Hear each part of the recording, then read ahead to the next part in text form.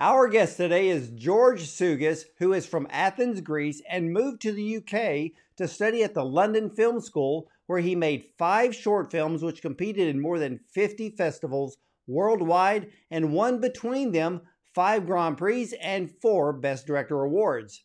Then George returned to Greece in 2002 to direct Close Your Eyes, a #1 rated primetime hour-long weekly drama for Mega TV, and the series went on to become one of the most popular series in the history of Greek TV, winning multiple awards. Well, he's here today to talk about his Oscar-qualified short film, The One Note Man, that he wrote and directed.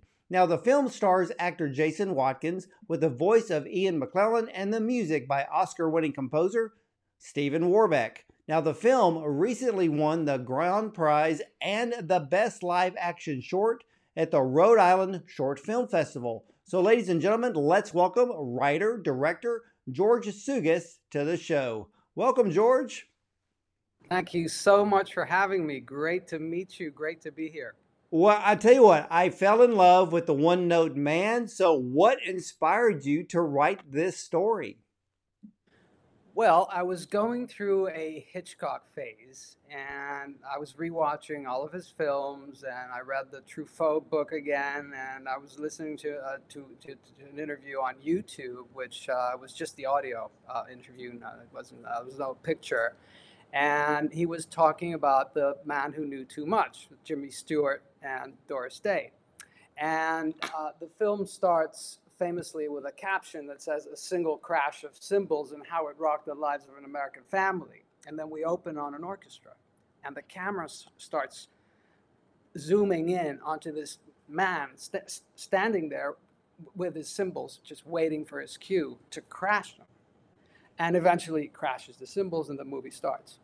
So Hitchcock explains that he got the idea for this opening for The Man Who Knew Too Much when he saw a 1921 illustration in the Funnies by an artist called H.M. Bateman, British artist, which showed a musician waking up in the morning, having his breakfast, putting on his clothes, riding the bus to work, walking the steps up to Albert Hall, sitting at his place in the orchestra, patiently waiting for his cue, and when the conductor cues him, he plays a single note, after which his job is done. He waits for his cue to get up, he gets it, he walks back to the bus, takes the bus home, has dinner, brushes his teeth, and goes to bed. And I thought, wow, that's an idea you can hold in your palm. It's such a clean idea for a short film. So I developed it into a love story about taking that brave step into the unknown and of perseverance. Well, why did you choose the bassoon as the instrument of choice for the lead character? Because it's funny. So, I decided that this is going to be a comedy. I mean, it just, I did decide this. It spoke to me. This is a comedy. Obviously, it's a rom-com. So, we needed I needed to find an instrument that's funny. And for some reason, the bassoon makes me laugh. The sound and also the way it looks, and it's big, and it's, I don't know. It's just a funny instrument. Well, it absolutely works. Now, I loved how a film can be so entertaining without dialogue. And when working with no dialogue, what does the script actually look like to an actor? Well, I would think it looks at parts delightful because the actor doesn't have to remember the dialogue, but at other parts I would think quite scary because the actor needs to convey everything through body language, through micro acting, because you don't want to be too on the nose on everything. And Jason Watkins, wonderful actor, was just absolutely marvelous in that sort of acting. So in his so measured acting and just conveying the story brilliantly with his eyes and his body language. Well, see, that brings me up to my next question, because with no dialogue, for you as a director, how do you balance between the character's movements and facial expressions as well as the camera's ability to tell the story? Well, that's a good question. I never saw it as anything different than when I'm shooting with dialogue. So you want to tell a story. So you're doing exactly the same thing you're doing as if you have dialogue. And maybe music replaces dialogue. And I had the amazing fortune to work with Academy Award winning composer Stephen Warbeck, who won an Oscar for Shakespeare in Love and who's done Billy Elliot also and many other movies. Amazing composer. So Stephen became my co-storyteller, and we journeyed together. Stephen was the first person to start working on the movie as early as 5 months before we shot it, because Stephen replaced a lot of dialogue. So for this particular film, the challenge wasn't the fact that there was no dialogue. That was in the script stage, that was the challenge. It was like, okay, I'm at page 5. Can I take it to page 6 without dialogue? Can it hold? Can I tell the story? And it turns out that I could. But in terms of making the film, it wasn't much different in that respect. But it was challenging, very challenging, because it was like a puzzle, this thing, because of the repetition, because of the the montage sequences. And Yeah, it was almost like Groundhog Day. It's exactly, yeah, like Groundhog Day. But you don't want to shoot everything. When you shoot the second day, it's a different shot, it's a different lens, it's different performance. So every single little bit that you see in the montage sequences is a new setup, is a new storyboard. It's a new design for a new little story. So that was really challenging. I mean, I've never had a slate before that says 2/1.2 M43. It was a crazy Well, puzzle. did you have the film scored before you actually filmed it? I mean, did Steven score this completely before you started rolling film? Absolutely, he scored it completely. But the music is original music, and it was really particular with this. Normally, as you know, you shoot a film, you lock picture, and then composer comes in and you spot music and they score. But with this one, because we had that section of the orchestra, and the orchestra needs to we need to film to playback, because you can't expect them to be performing live 25 times a day.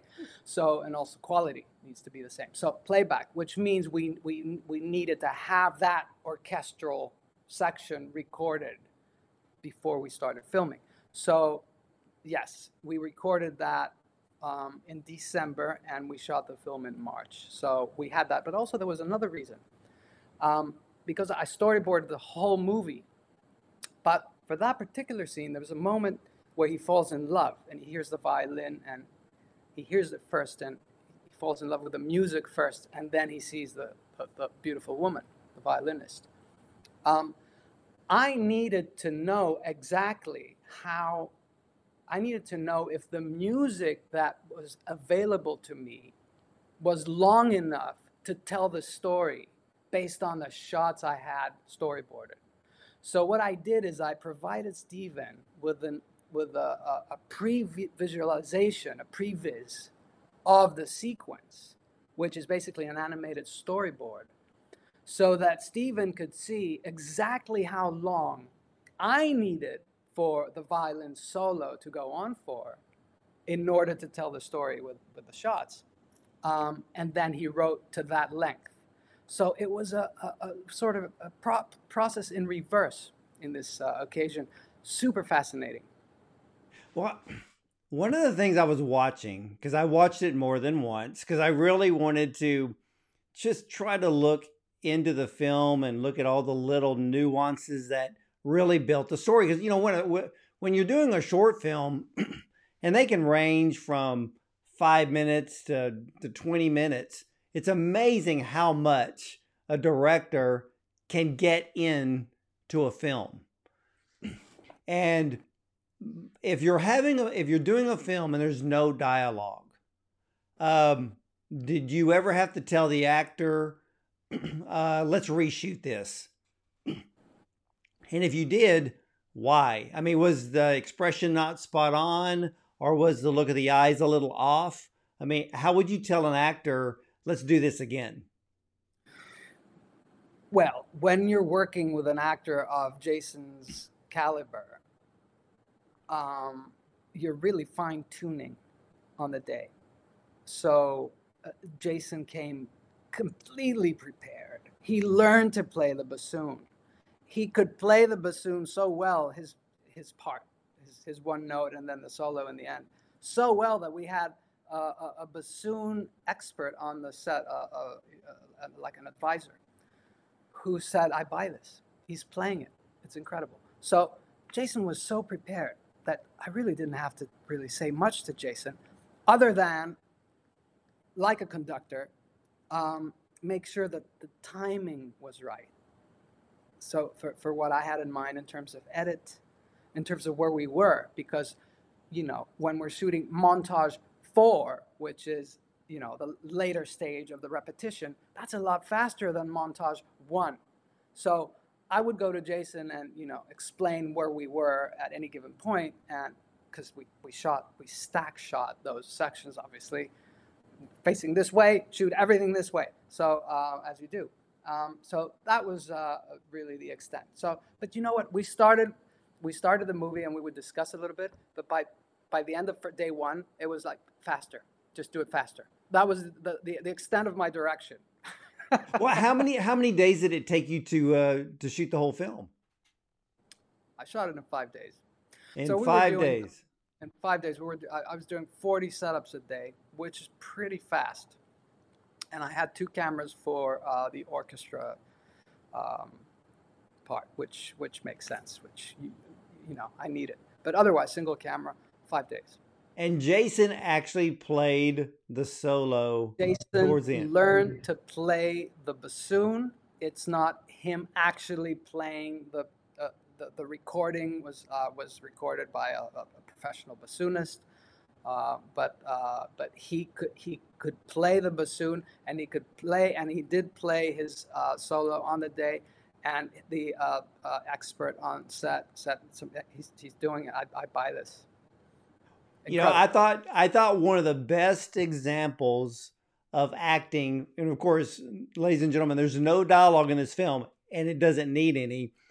But you chose actress Crystal Yu as the conductor, and I loved her because her eyes told you what she was thinking when she was glaring at Jason Watkins, and I love that. Yes, that's great that you saw that, because I don't know if you remember Fantasia.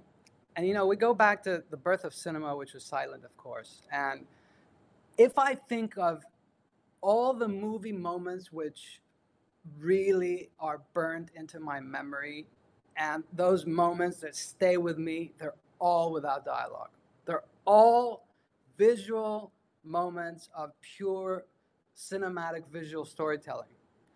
Um, Disney's Fantasia, the first 25 minutes of 2001.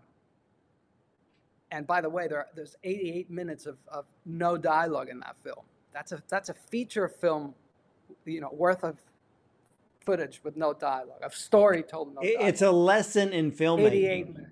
Yeah. Well, you're right about Fantasia. I mean, think about Blue Velvet, the beginning of Blue Velvet, the girl in the red coat in Schindler's List, the recent amazing, incredible, genius moviola scene in The Fablemans, where the kid realizes his mother's having an affair with his uncle. What a cinematic moment. with no dialogue, just pictures. Charlie Chaplin, Buster Keaton, the list goes on. So the golden rule is don't say it if you can show it. That's the golden rule. So Crystal was just phenomenal, and she was. I told one thing. I said, Crystal, remember the wizard in Disney's Fantasia? He's stern, but also he's like a father. There's love in there. That's the conductor. So he's there. She's there to chastise, but also, in the end, she recognizes the hero's perseverance and spirit, and the fact he did step into the unknown, and the fact that perhaps, in his hero's journey, he also answered the question of who am I. So, well, I want to step backwards before that, because as you know, here is the guy that's going to play one note day after day, but his life mimicked that one note. I found it interesting that he was sitting there eating breakfast with a metronome. His toothbrush had to be turned in a particular direction, and there were these little things that he never changed. He was caught up in his own comfort zone, thinking that's all life was ever going to be. And until that fateful day, until, a wayward thread of the sleeve of his jacket gets caught on his instrument. And then life changes. And I love that. When we meet him, our hero has lost his spark. He's not depressed, but because of his loss, he's fallen into a routine. He's become happily complacent, which I think many of us can identify with. I know I can. I've been there. And I'm sure a lot of people have been there. And so one day, as you say, when he's delayed leaving the orchestra and stumbles across that divine solo and is delayed, what happens to him is, I think, what happens to all of us with everything good in our lives. They never come this way. They always tap us on the shoulder, and it's like, where did that come from? It's always unexpected. And so he's at the crossroad. So I personally love being in the water, in the ocean, where my toes can't touch the bottom. So I love the fear. It keeps me, alert, and that sense of excitement. Like whenever I'm making a film or a new show or a drama, that feeling of excitement and fear at the same time. That's exactly where I want to be. And he's lost that. So he did. Now he finds it. So what is he going to do with it? Exactly. And what I loved is that every moment of this film, on an emotional level, the viewer feels every character, from their movement to the look on their face, from eye contact. If it's the funny stern look from the conductor, from Crystal, you feel every scene in the One Note Man. And when I looked at the fact that he has this wayward thread from his sleeve jacket and gets caught around one of the parts of his bassoon, and I looked at it and I thought, wow, sometimes in life, disruption brings an unknown blessing, but that disruption in the moment causes us, like you said, there's fear, there could be embarrassment, where he was struggling to control the situation, not realizing that when he finally got up and then he heard that violin solo, he stopped and he turned around. And that, to me, was just a beautiful moment in this film. Well, thank you for saying so. And you know what? This is what it's about. I personally tell stories for this. I like to ask questions, and that's all I have to do really. And I don't want to answer them, but it's great that it spoke to you in such a way. And for me, that's mission accomplished right there. Yeah, Thank and you're very, very welcome. And it's a stellar film. And, I saw traces of Jason's character. There was, I guess, there was a bit of OCD. And like we had said, there's simplicity in the routine that could be a safe zone for so many people. But is there a life lesson that you wanted the audiences to take away from this film? you. I would hate to preach to the audience anything and to tell the audience what I believe is a life lesson. But if I would say anything, it would be you have a voice, and it doesn't matter what it sounds like, it's your voice. And it's important for us to hear it. So let us hear your voice. I love that. I love that, George. It seems that love is the most powerful disruptive force in life. Is that what I saw in this film? Love is the most powerful disruptive. That's beautiful. That's great. Disruptive. A Disruptive. disruptive force. A disruptive force it is. And sometimes it's incinerating. Yeah, I can agree with that. Yeah, yeah. Of course it is, because it's all consuming. And there needs to be balance in that too. It's all about balance. But his OCD goes away when he's, in love. So he forgets about the toothbrush. So is it OCD or what is it? So that's the thing. But Well, absolutely, love is destructive. But love is, what else is there? What else is there? And for me, it's crazy. The news, it's so negative all the time. I mean, the way it's fed to us these days, it sells. Negative news sells. I don't know. And we're bombarded with, I turn on the news. I want to switch it off after 2 minutes because I'm depressed. There's disasters, COVID, recession in the UK, the climate change. Oh my God. So I just felt I wanted to just tell a hopeful story and to feel good and to be entertained and to laugh and maybe cry a little bit too. And yeah, tell a story about love, which of course is the most, the thing that we all want and what we need and we should give. And I just hope that the audience feels the same way.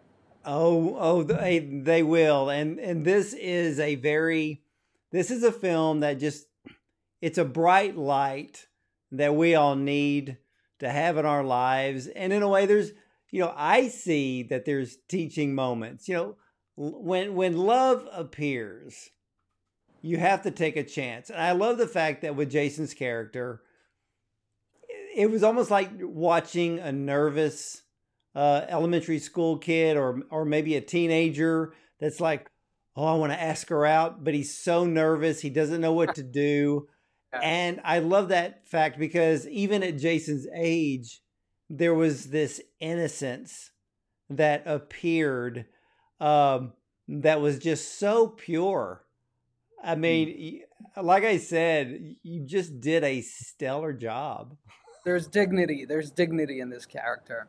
And Jason brought that to the character. And this is why I'm just in awe of Jason and the whole cast. There's a lot of dignity to this character, and it's all down to him. Well, you have a star-studded cast. How did you get these people together? Well, sometimes with some projects and scripts, you try and it's so hard to get people attached and all that. But with this one, for some reason, from the beginning, the first person I approached was Stephen Warbeck. He was my only choice. I'm a huge fan of his. And we were both with United Agents in London. So it was relatively easy to get the script to him. So and immediately he said yes. And I was like, what do you mean he said yes? What else did he say? Nothing. He just said yes. so so and I meet with Steven, and it's beautiful, and he's a wonderful, warm, generous, incredible man. And then Jason, the same, and Ian McKellen, the same, and we, we're looking for money, and we found money. It was just, I think the script, without wanting to sound to blow my own trumpet at all, but I just think that the script resonated with people. I can't explain it otherwise. No, I mean, it's everybody can relate to this film. It's one of those, it was, we got it made. Well, see, I don't know why. See, that's my thing about film. If you're going to if it's a short film or if it's a feature film, I like it when those that put these films together, that they look at a broad audience to have a film that reaches everyone. In this year's Oscar qualified class, there's a lot of them that are very narrow in their audience. And so it's going to be interesting on how those play out. But when they're broad range like this one, look, love is universal regardless of the age or regardless of the story. Everybody can relate to this. So I love The One Note Man. I'm going to be rooting for you on this one. But I was interested too because none of the characters in this film are named. Is there a particular reason why? Well, no one ever calls them by their name. Obviously, there's no dialogue, so there's no way to know who's what name, who's called what. In the script, they were named the conductor and the one-note man and the florist, and but other than that, they weren't. And there was an interesting thing that happened while we were shooting. The only way I think to make a film with no dialogue work is if you don't make it contrived, so that the audience doesn't think, okay, I'm watching a film with no dialogue. It sort of creeps up, and you realize, hold on, have I heard any dialogue? And I'm 6 minutes in. Oh, I haven't heard. Okay, let's see. So the way to do that, I think, is to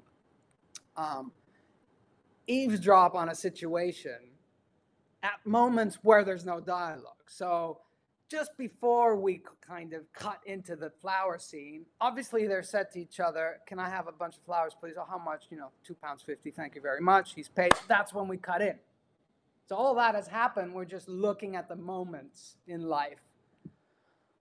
Well, you brought up Hitchcock at the very beginning, and Hitchcock was always about camera movement. Oh my God. I mean, the opening of Rear Window, which is one of my favorite movies, was his.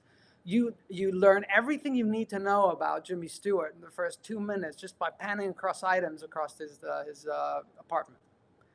The broken camera. Okay, so he's a photographer. Oh, he lives in danger. He's adventurous. Great. Oh, okay, it's broken. So, he has an accident. Oh, the cast. So everything you need to know. And there's a woman. So everything you need to know. So, so you do that by just, so no names, I guess. And, but there was an interesting incident while shooting. At some point I said to Jason, we were shooting with a florist, and I said, well, okay, because I think the florist said, have we said this? I said, look, say it. And by all means, start this scene by saying how much, and so that I cut in and it feels normal, so that you're not. So I literally cut in after the dialogue, and Jason said, no, I don't know what he sounds like. I don't have a voice for him. And I thought, wow, yes, of course. He didn't have a voice for him. He doesn't know what he sounds when he speaks. So that was very interesting to hear, from an actor's point of view. Yeah, that's a professional actor's point of view coming into the craft. I love that, George. I love that. Now, how did you put the orchestra together?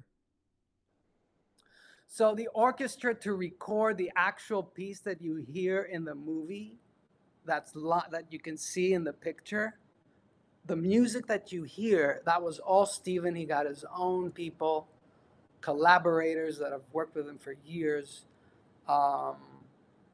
Um, I'm terribly sorry, but I forget the violinist he uses. Her first name was Jackie. I forget her surname, but anyway, just incredible violinist came in with this violin, um, which I believe she told me cost £900,000, and three people own it because it's so expensive. So these incredible musicians came in and recorded the music. Now, on the day, we hired um, much cheaper, but lovely and amazingly talented musicians, but musicians that didn't have to actually play and have their music recorded, but they were there for the filming and could actually play, which was, of course, incredibly important, and why I cast Louisa, who can play the violin and who's an actor, of course. That was really important to me. Um, so yeah, the orchestra were, just a normal sort of orchestra, and they work all around the place. And they came and filmed with us for 3 days. Well, I was wondering if Louisa was Mm-hmm. actually playing that violin, and well, I guess that helped because she has that talent. It had to be that way. I didn't want to, first of all, because this is so music centered, I wanted people who know how to read music and how to play music and who could play the instruments that I'm showing on the screen. I didn't want anybody to go, you've cheated it. They're not playing, you know? So I really wanted that authenticity there on the screen. Well, And every Louisa and I element worked. is authentic. Thank you. And Louisa and I had worked together before, so she was a very, very easy choice. She's just lovely. Well, how does it feel to have your film Oscar qualified? Feels amazing. It's kind of surreal. Like all these things, it's like it's like it's not real, you know. It's like you're observing yourself from above or something. But it's great. Well, I I mean, love. because as a filmmaker, for you being a director, you are a multi award winner in many categories. Where would you rank this? This is very close to my heart. So it's really, really high on the list.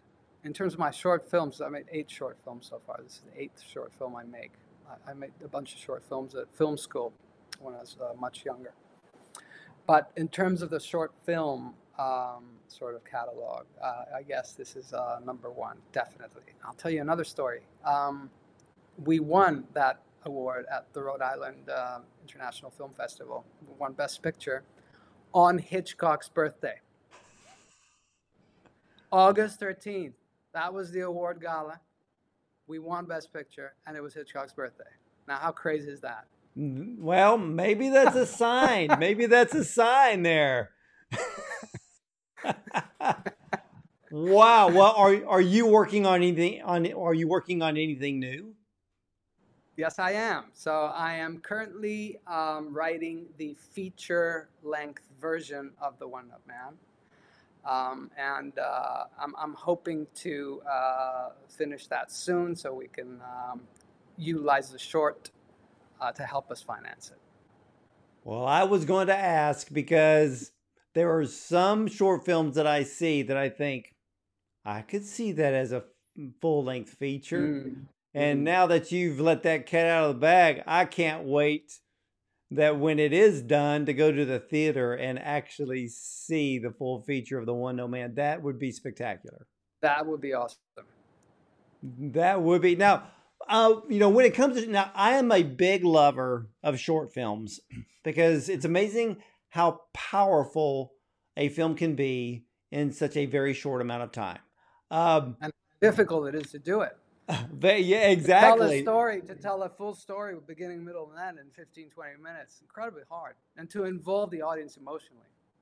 Exactly. And that's the thing about short films. It's really about engaging the audience on an emotional level.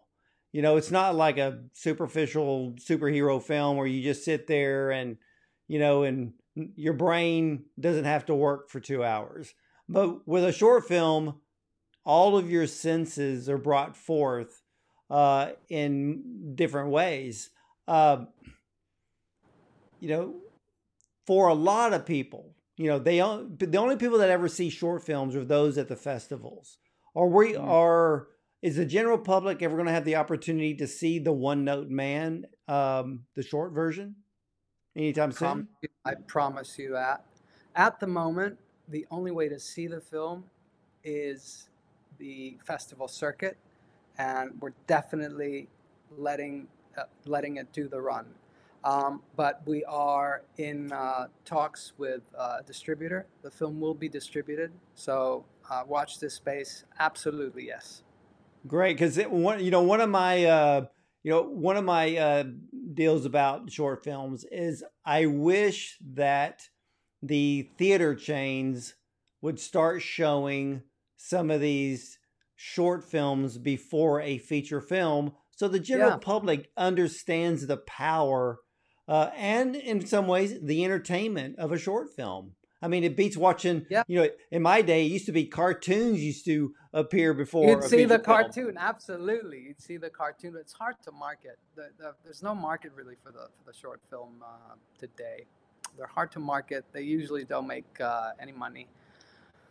That would be lovely. That'd be great. But with Netflix now and the platforms, there are short film sections within those platforms, which is great. So this is enabling short films to be seen by wider audiences, people who enjoy this sort of thing, Well, short there we story. go. Well, ladies and gentlemen, George Siougas has a Oscar qualified short film, The One Note Man, and this is a film that I have got my eye on very, very closely because with so many films this season, this one literally and sincerely is one of my favorites.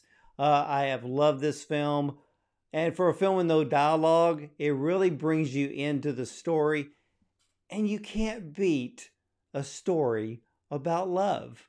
And George, again, such an incredible body of work. I love it. Thank you so much. Thank you for having me. Thank you for your kind words. Thank you. You're very welcome. And ladies and gentlemen, when you have the opportunity to ever see The One Note Man or the big feature film that we're going to pray for it to come to pass, because this is definitely a film that the whole world will want to know. Again, love makes the world go around, and why not just call it The One Note Man? Well, as for me, thank you for watching the Ward Bond Show, and not only that, catch some of the replays of our Oscar qualified short film interviews, not only on our YouTube channel, but also our brand new YouTube channel just for these films called Bond on Cinema. So I want to thank you for watching. And as for me and for George Siougas, we'll see you next time.